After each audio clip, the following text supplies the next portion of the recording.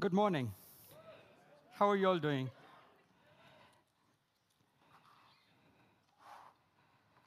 As the scriptures was read this morning, thanks Adrian, and thanks for all those who led us in worship. Um, it's great to come to the house of the Lord to worship, and those of you who are outside there enjoying the cool breeze, I'm not sure whether it's cool. What? Oh, yes, good. And those of you who are online that you're watching, welcome. And as we look into this Word of God, let's commit ourselves to this Word and let His Word speak to our hearts. Shall we pray? Our God, our Father, we come to you this morning and we pray that you would open our eyes and open our hearts to see, Lord, what you have for us. Father, we are the people of your Word and we come under your Word. And this morning, Lord, we pray that you would speak to us. And that we will, Lord, be like people, Lord, who would take your word and put into practice. Be with us, we pray. In Jesus' name, amen. We're talking about Jesus walking on the storm. It's one of those rarest occasions when Jesus did that. There was another time when he was in the storm, but he was in the boat. So this time, he was in a situation where he was not in the boat. The setting of Matthew 14 takes us back to a mafia family of the first century. And they had a godfather known as Herod. So the Herodian family ruled that land like mafias. The roots of this family was tainted with blood, murder, and all those things. The godfather of this family had killed many. He was known as Herod the Great. He gave a new meaning to human depravity. He married no less than 10 times. And in the process, he murdered several of his wives, as well as several of his own sons, which led to a popular saying, it's better to be Herod's pig than Herod's son. His pigs had better chance to live a long life. David McKenna, a professor of a Bible college, he said, this slaughtering of men and flaunting God, Herod deserves a niche in the pantheon of the histories of villains, along with Caligula, Nero, Genghis Khan, Hitler, and Idi Amin. It was his son, Herod the Antipas, had his eyes on Jesus after he beheaded John the Baptist. So Matthew chapter 14, verses 1 to 2, it says, at the time when Herod the Tetrarch heard about the reports of Jesus, he and his attendants, he said to his attendants, this is John the Baptist. He is risen from the dead. That's why this miracles powers are work in him. King Herod, he was kind of suspicious about this Jesus. He thought, good riddance, I've got rid of this guy, John the Baptist. Now, who is this other person doing all miracles and signs and wonders? So he thought maybe it was John the Baptist come back to life. So it was Herod's guilt and superstition that led him to fear and be afraid of Jesus in a sense. So in this passage, chapter 14, we see so many elements of Jesus' life at work. And we will pick up a few of them as we continue this morning. Coming back to John chapter 14, verse 22. It says, immediately, Jesus made the disciples to get into the boat and go on ahead of him to the other side while he dismissed the crowd. Now, just that verse, the starting verse, has got heaps in it. Immediately. Soon after feeding the 5,000, we saw that last Sunday, that Jesus fed, as the Bible says, 5,000 men. So there could have been women and children, could have been at least 10 to 15,000 people that Jesus fed. While the food was still in their stomach, Jesus made the disciples to get in the boat A better translation of this word immediately, and Jesus making the disciples again in the boat, would be to force or compel. So in a sense, Jesus forced his disciples to get into the boat and go. Jesus did not give his disciples a choice. He made them get into the boat and leave him alone. We saw that last Sunday as Tim was speaking. He wanted to be alone. But then he saw these crowds. He had compassion on them. And he met their needs. And so here, again, there was this need, there was urge in Jesus to be alone. So he sends his disciples off in a boat, and then he dismisses the crowd. There was a massive crowd. He dismisses them. The two reasons why Jesus did this. So immediately, so quickly, after the miracle of feeding 10 to 15,000 people, he dismisses the disciples and the crowds. Firstly, he wanted to escape the crowd. He wanted to get some rest. He wanted to be alone. Now, in this chapter, the word crowd or crowds is mentioned 7 times.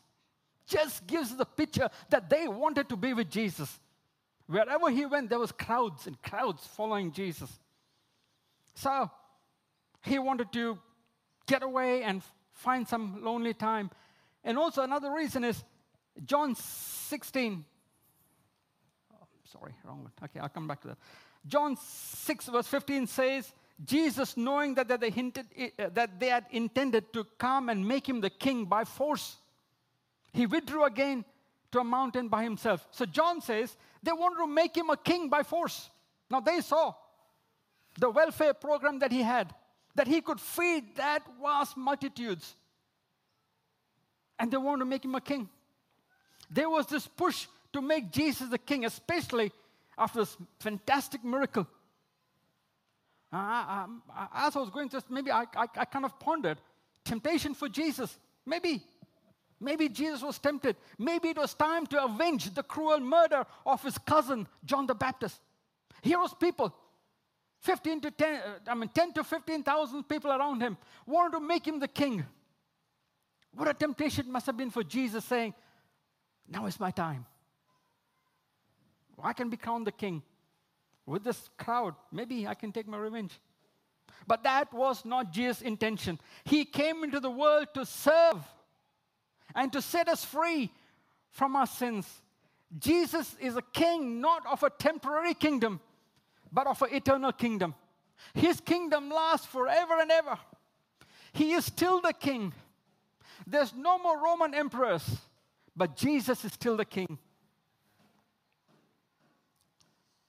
He is the king who rules and reigns in our hearts. Secondly, Jesus made his disciples to get on the boat when he dismissed them, was that he wanted to be alone to pray. He wanted to be alone to pray. Verse 23, he dismissed the crowd. He dismissed them and he went up to the mountainside to pray. Later that night, he was there alone. Now, during Jesus' time, when he was on this earth, Jesus spent a lot of time in prayer. He prayed in lonely places. He prayed on a hill. He prayed in a garden. He prayed in the morning, in the evening. Sometimes all through the night, he prayed. And the Bible makes it very clear that Jesus spent time alone with his Father. Luke chapter 5, verse 16, Jesus often withdrew into lonely places and prayed. Mark 1:35, and rising very early in the morning, while it was still dark, he departed and went out to a desolate place where he prayed. There are times when Jesus is by himself alone praying. And here is a chapter where it shows us that Jesus was praying. He wanted to be alone. Probably he was grieving the death of his cousin. He wanted time alone to be with his Father. Then at Gethsemane, just before his brutal death, probably Jesus was alone in the garden praying, asking God to give strength and courage to face his own death. He knew what was coming. He knew the horrific death he was going to die. He was in the garden alone, praying. And it's interesting, friends, both these times, as Matthew has said on this occasion, chapter 14, and in Garden of Gethsemane, both these times Jesus was facing a major decision or crisis in his life. And the disciples did not understand what Jesus was going through. That must have been lonely times. How many times have you said, even my closest friend doesn't understand what I'm going through? You might be saying, I'm lonely. I'm struggling. I've got this crisis. I've got a decision to make. No one can understand me. Friends, take comfort this morning because Jesus went through the same situation. He was lonely. We see his human nature at play here. He was struggling. He was grieving. There are difficult moments in his life where Jesus prayed. He prayed, and the situation did not change. He still had to face the cross. He still had to grieve for his cousin's, John the Baptist's, death. The situation did not change, but it gave Jesus the strength to face those situations. It gave Jesus the courage and the boldness to go head on in those decisions, in this crisis. There are times when we feel all alone. No one seems to understand. There are times where we need to be alone with God and to find the strength and courage, to find the pleasures of life. Find the time to be alone with God. Jesus was distracted. There was this crowd he had to feed, and now his disciples there in the story. He was distracted so many times, but yet he managed to find time alone with God. And friends, it doesn't matter how many times we're distracted with the pressures of life. Let's find time alone to be with God. He gives us the strength that we need. They that wait upon the Lord shall renew their strength. They shall walk and not be weary. They shall run and not faint. God gives us the strength. He renews within us. He gives us the strength to face what's ahead. So here's Jesus facing the pressures of life, alone praying. And while he was alone praying, the disciples find themselves in a life-threatening situation. How does Jesus respond? What does he do? Jesus walks on the water. Matthew, Mark, John, all three of them describe this miracle of Jesus walking on the water. Something that gripped their heart to write in their writings as a famous miracle in the New Testament. Verse 24. It says he saw, and when the boat not a battery. Oh, it's back on. And the boat was a considerable distance from the land, buffeted by the waves, and the wind was against it. The Bible says the boat was at a considerable distance, buffeted by the waves, being bashed by the waves. It has been a long and a challenging day for the disciples. Two things here. Two things. Jesus saw, and he responds, and he went to them. Look at this verse, Mark chapter 6, verse 48. He saw the disciples straining at the oars because the wind was against them. He saw, and he went out. What was Jesus doing at this time? He was alone with God on the mountaintop, praying, and then he sees his disciples. He saw his disciples in the lake, struggling as the wind was against them. The disciples did not see Jesus, but Jesus saw them struggling and helpless. He saw them from the mountaintop where he was praying through the darkness of the night. And friends, what an assurance for us. What an assurance for us this morning that Jesus is praying for us. He is in the heaven interceding for us. Romans chapter 8 verse 34 says, Christ Jesus died, who died. More than that, who is raised to life, is at the right hand of God, is also interceding for us. Jesus right now is interceding for you and for me. Isn't that marvelous? He's interceding for us. He knows your need. He feels the burden that we feel. He knows what we're going through. He knows our pressures. He knows our struggles. And He's praying for us. He's interceding for us. Here's the thing. If you knew that Jesus was in the next room praying for you, just sitting there in the next room praying for you, would it not give you a new courage and endurance? Wouldn't there be reassurance that here is Jesus in this room next to me praying? Of course it would. But He's not in the next room. But He's in the heaven interceding for you. He sees our need and He knows our struggles. He knows our fears. And He is interceding. John chapter 6 verse 19. In his side of the story, John says that rode over for about 3 or 4 miles, about 5 or 6 kilometers on the lake. Now Jesus could see from the mountain. They're almost 5 or 6 kilometers away. Maybe from here, Costco, not lakes. From the mountaintop, Jesus could see them at that distance.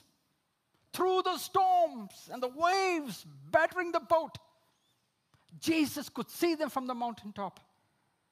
What an assurance, friends. It doesn't matter what we're going through. He knows us. He watches over us. He feels what we're going through. He precisely knew where they were, and He comes to them at the hour of the desperation. He always knows where we are in our journey. He knows the right time.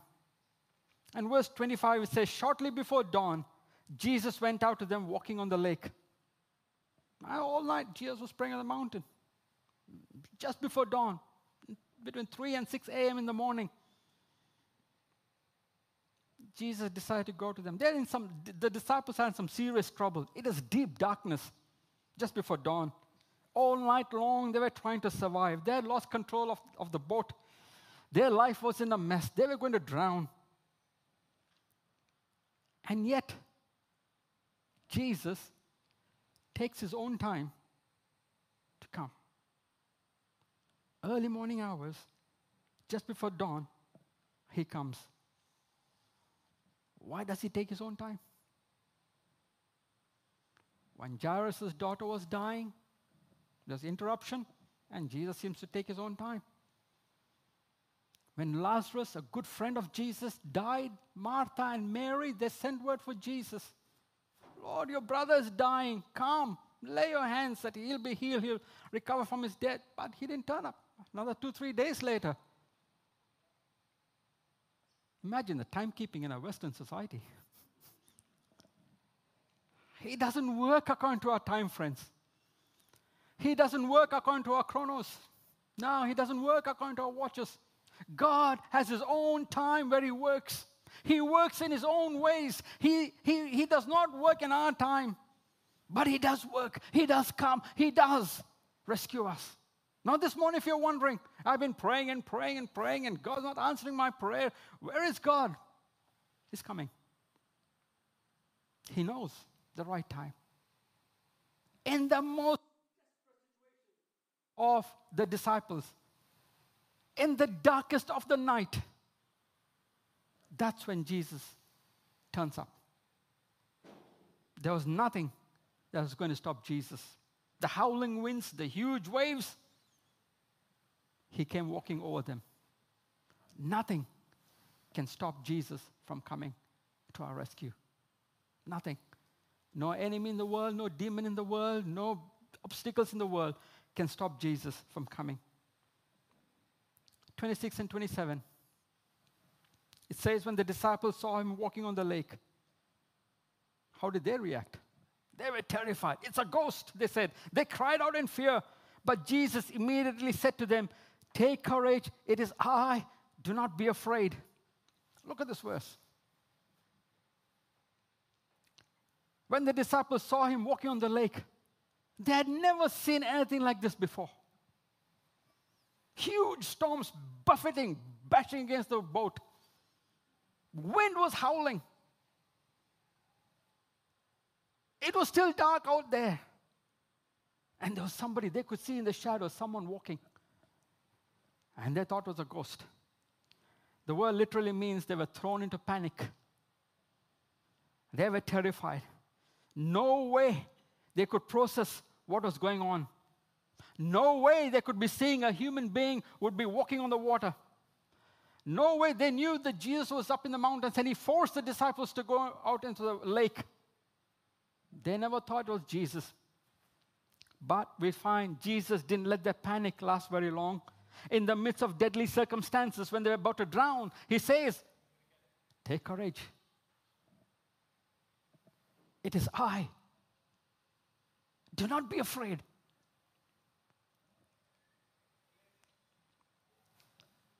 Why didn't he say, take courage, it's me, Jesus. Do not be afraid. And at first when I thought, yeah, well, it could have made sense. It is me, your friend, Jesus. But he uses this term, it is I.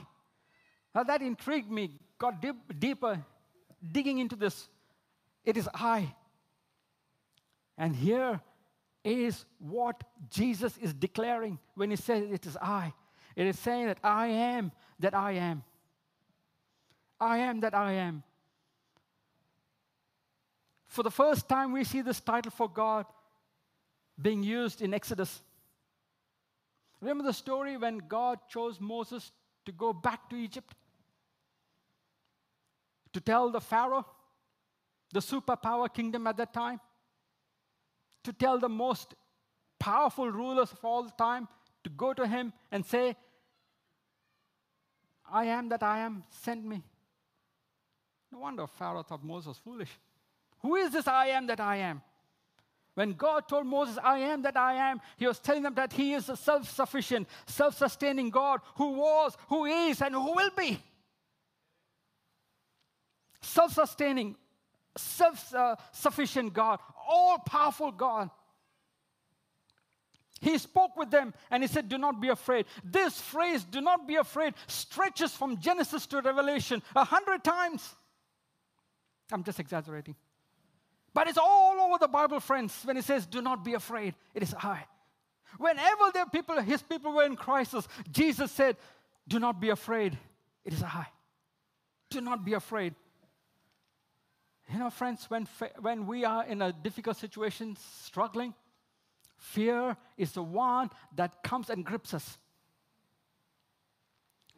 That's the tactic of the enemy, to put fear in our heart. It paralyzes our faith. No wonder Jesus says every time, he said to Jairus, he said to the disciples who were in the boat, he told them, he said, do not be afraid, it is I. Something marvelous happens next. Peter walks on the water. Peter should have shut his mouth and stayed in the boat. But he yelled out. He yelled out and he said, Lord, if it is you,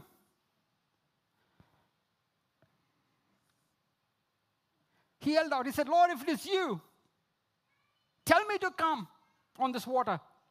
Remember, those waves, there was storm that was still happening. And Peter said, Lord, I want to come. And Jesus said, come. And then Peter got down out of the boat, walked on the water, and came towards Jesus. He really responded to Jesus' invitation and got out of the boat.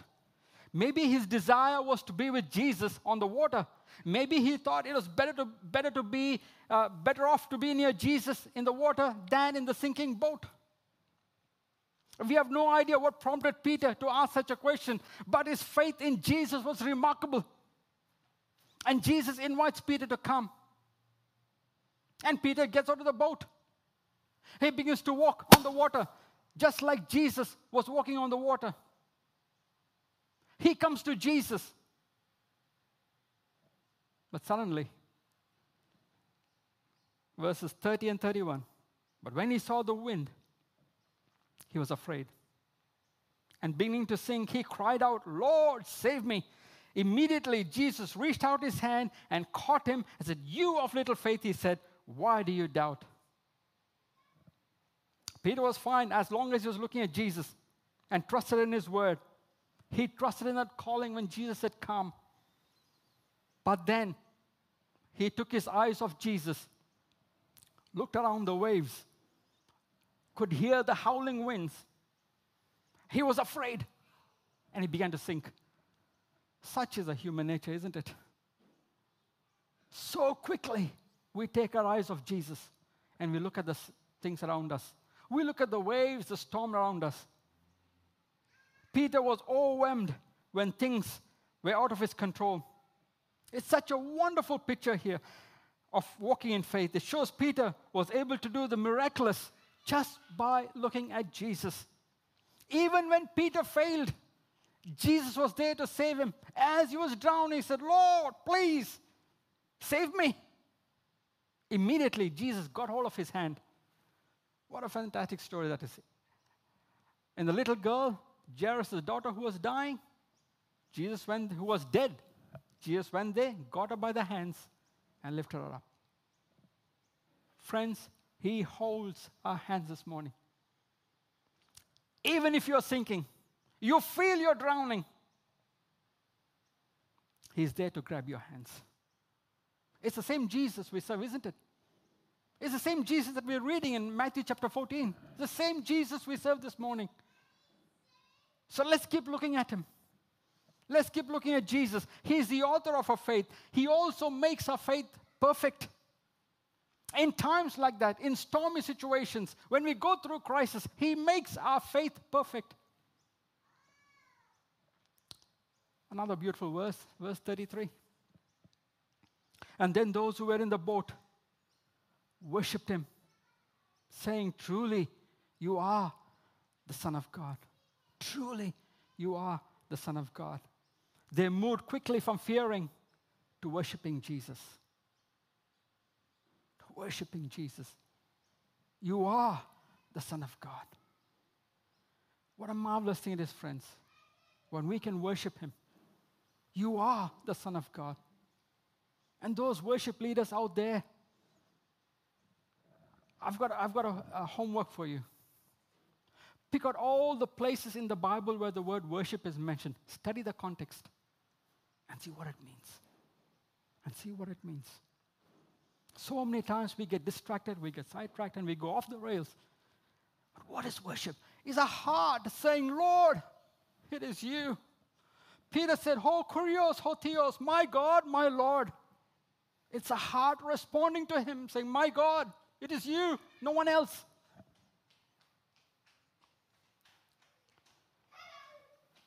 It's a logic reaction, friends, considering the power that Jesus showed by walking on the water, the love that he showed, taking care of sinking Peter. And as we have learned, Jesus has power over all things, and that there's nothing that he can't do, and that Jesus loves you, he cares for you, he is looking out for you. He loves you so much that he is willing to lay down his life for you. So in conclusion,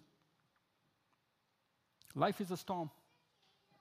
Yet, Jesus calmly walks on the surface. We think we can follow him. Though it looks impossible, yes, we can follow him. And then he himself calls us. As we hear his voice, we are filled with courage. We step out of the metaphorical boat of our safe assumptions, self-made protection, in order to follow him. Our faith fails when we're distracted from looking at Jesus. And instead of looking at Jesus, we look at the wind and the waves that are around us, and we feel as if we are drowning. And yet, even in that time, when we cry out to God, he reaches out and rescues us. He takes us by our hands to a place of safety. This story is intriguing because it describes the timeless human situation. Now, if you find yourself in the midst of chaos and danger, keep looking to Jesus. Keep looking to Him. In response to communion this morning, in an act of worship, let's participate. Jesus is the one who can calm the storms of our life, because He is the one who liberates us from sin and death. Our trust is in Jesus, what Jesus will do for us. Our trust is what Jesus did for Peter that He will do for us. Grab us, hold us firmly, even when the flood waters around us. The Bible says when you walk through the floods, He's there with us.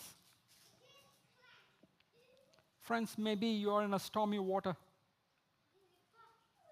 There is no end in sight. And maybe you're struggling to get onto the water. Maybe He's asking you, come. Take that step of faith, trusting in Him.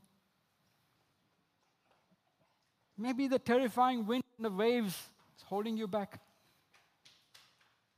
However the storm rages, when there's no end in sight, what then?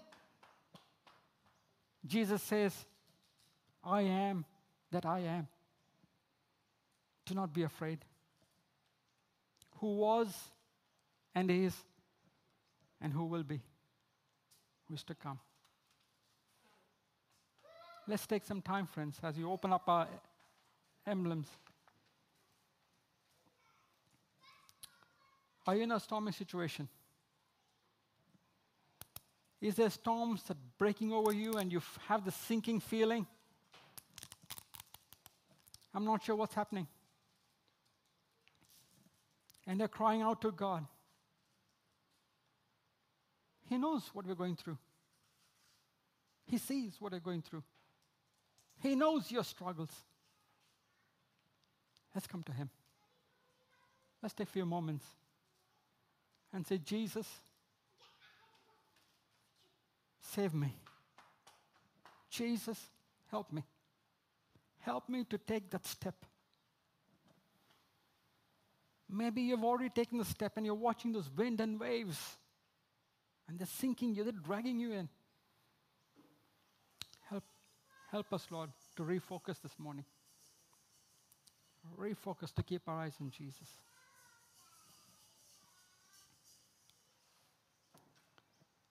As we take the bread,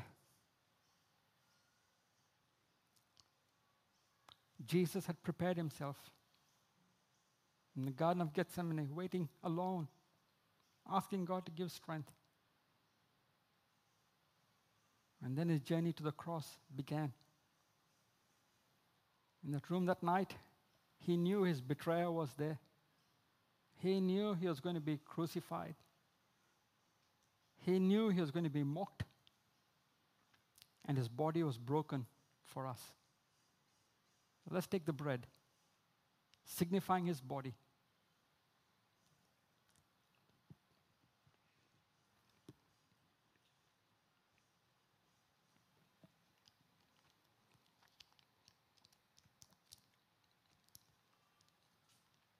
And then the cup, signifying His blood that was shed for us.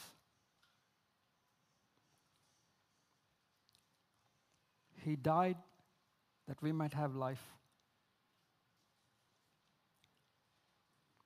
He is seated at the right hand of God the Father, a place of power and authority.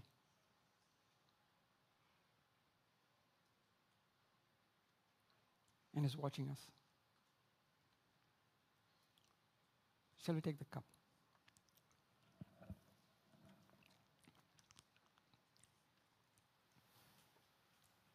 And this morning, friends, just as you can imagine, Jesus sitting in the room next to us, praying for us. He is in the heavenly realms, interceding for us, interceding in our spirit, And we can cry, Appa, Father, help me in my situation.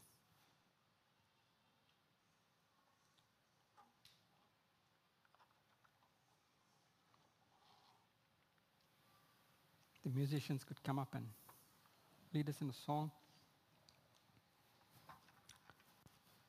While we contemplate this whole story, this whole situation. The wind, the waves, and Jesus walking over the situation.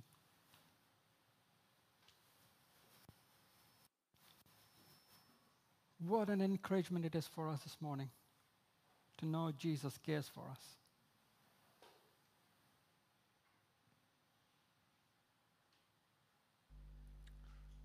Father, we come to you. Maybe we are in the boat, beaten and buffeted by the winds. Or maybe we are in this water looking at the wind and waves, facing the pressures of life, difficult circumstances. Father, we pray that at this very moment, we might say, Lord, it's the deepest, the darkest moment of our lives. We can't see anything around us.